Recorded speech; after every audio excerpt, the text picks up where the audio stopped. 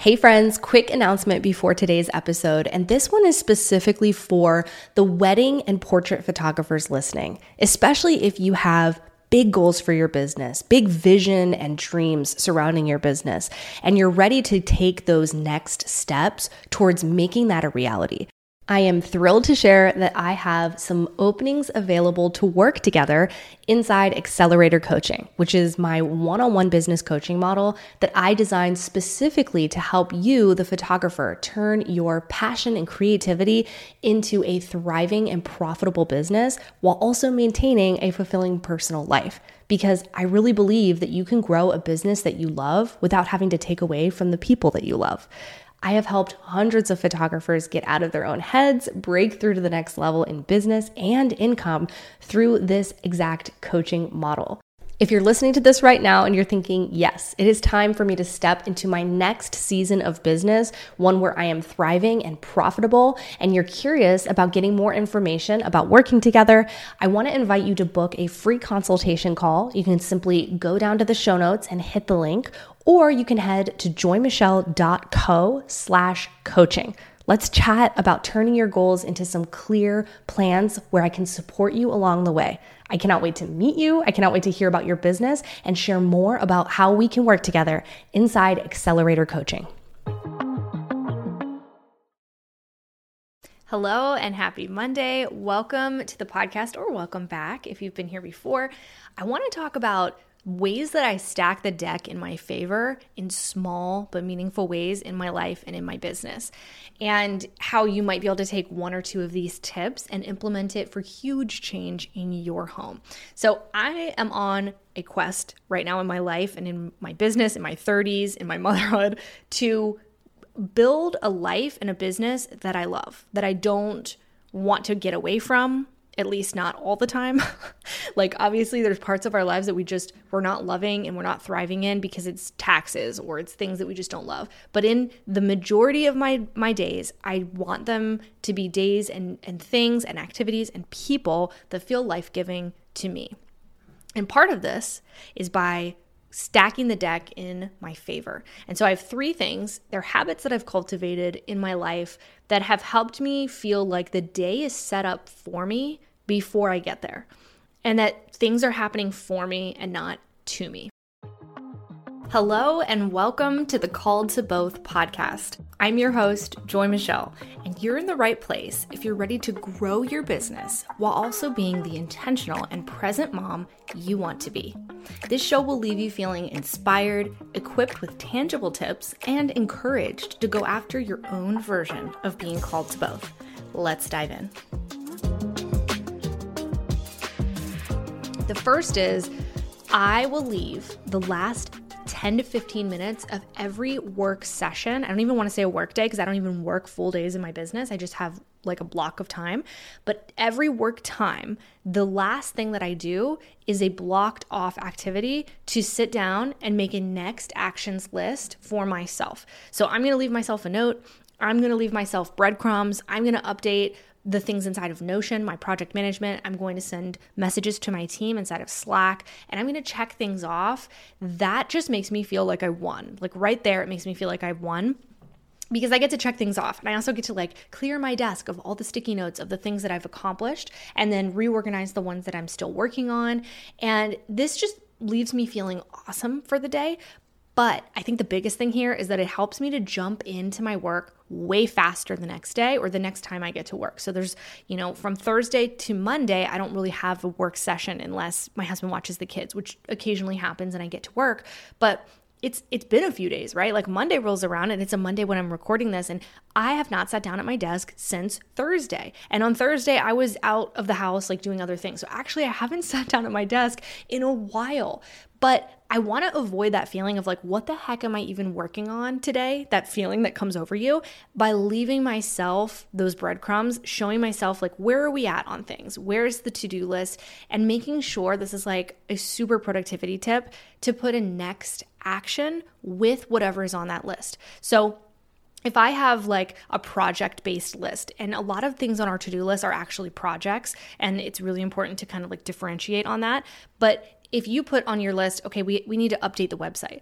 I think making that feel way less daunting would be to put a next action. Like, what's the very next action? Are we waiting for headshots to come back? Are you waiting for copy? Are you going to be doing everything yourself? Or do you have a specific page maybe that you could start on? Put a next action. The next way that I set myself up for success and stack the deck in my favor is to take 15 minutes before I go to bed and take some time to do whatever the tomorrow version of me is going to appreciate. So maybe that's preparing the coffee machine so that I can just press go. For me, it's like doing dishes, picking up the house so that a robot vacuum can do its thing as I head upstairs. When I do this, I come down in the next morning, usually I have a baby on my hip and a toddler trailing behind me, and I am so thankful that I took the time to clear the house and almost like hit a reset on the floors, so that I come downstairs, I see like the vacuum lines on the carpet, and I'm just so thankful that I took that time. Because at 6 or 7 o'clock in the morning, that is not when I want to see last night's rice like all over the floor and the high chair just be like crusted with food and I can't even put my baby in it. And I've so been there. And I heard this really, really powerful question that was kind of along the same lines as what I'm talking to you about here. I was listening to a book by Donald Miller called Business Made Simple, and I was listening to it on Audible, and he was saying that there was a question that really helped him do better at these kinds of things. And here's what it said. He said, what would you do today if you were living this day for the second time? And I paused the audiobook immediately and thought about this for a while. The way that we look at our days, if we imagine we've already lived them and we're trying to do better this time, is just so interesting to me. And it's like, it's kind of a confusing concept. Like, I know for a second I was like, wait, what does this mean? Like, am I assuming I've made mistakes and I'm going back? And it was an interesting like thought journey that I went on. But I had a few tasks that immediately popped into my head as things that I want to be doing that are the right thing that sometimes I skip out on and then I end up regretting. So you might have some things that popped into your head, like if you were to relive your Friday over again, you're like, okay, I know that I would have spent less time doing this. I know I would have spent an extra 5 minutes setting myself up for success by doing this. Those things, whatever pops into your head, those are your items for how you can stack the deck in your favor in the future. But I just thought that was a really thought-provoking question. Okay, and then the last thing, the one way that I've just been able to, in small and incremental ways, stack the deck in my favor is by celebrating like the really, really small things and honestly, like overall treating myself more like I would treat my child. And this sounds a little silly, but like the way that I mean this is like this should apply to the way that we celebrate wins, but also in our kindness to ourselves in failures and the way that we motivate ourselves as well. So practically speaking, I have just stopped asking myself if something makes sense as a reward or if it should be on my list of things that I want to do or want to accomplish. Like, who cares? Does a child care if something on their Christmas list makes sense? Like, no, of course not. They saw that thing one time in like a movie or a commercial and it was stuck in their brains. I mean, this happened to us the other day over the weekend. So my daughter, Clara, she's 3. And she saw me buying a Kindle and she started begging for this Kindle. And you guys, she cannot read. She's 3 and she can't even use it. But my husband and I got a really good laugh out of this. And we promised that like once she learns how to read, we will get her a Kindle. And it was a whole big thing. But to me, I feel like this was just a great reminder that like what motivates me and the rewards that I give myself and all the things that I'm building, like it doesn't have to make sense to anyone else. Just like self-care doesn't have to fit a mold of self-care for it to be restful and restorative for you. This is about you. And personally for me, this has shown up in so many ways. Like for me, something that is just feels like self-care and feels like I'm treating myself and a reward to myself has been a pen subscription. Like I have found so much joy in my monthly pen subscription. I get this beautiful box. It's from a company called Cloth and Paper.